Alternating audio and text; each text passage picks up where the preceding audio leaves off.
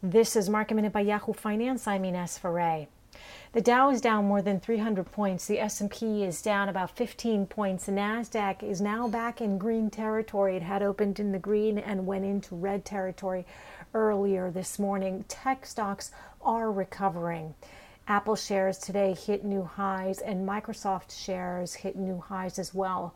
Walgreens on the Dow is under pressure after a poor quarter, with sales increasing 0.1% year over year and adjusted earnings coming in at 83 cents a share, a decrease of 43%.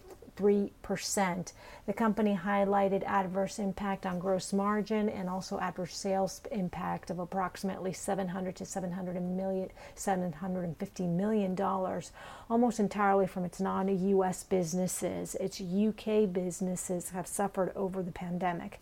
For more Market Minute news, head to yahoofinance.com.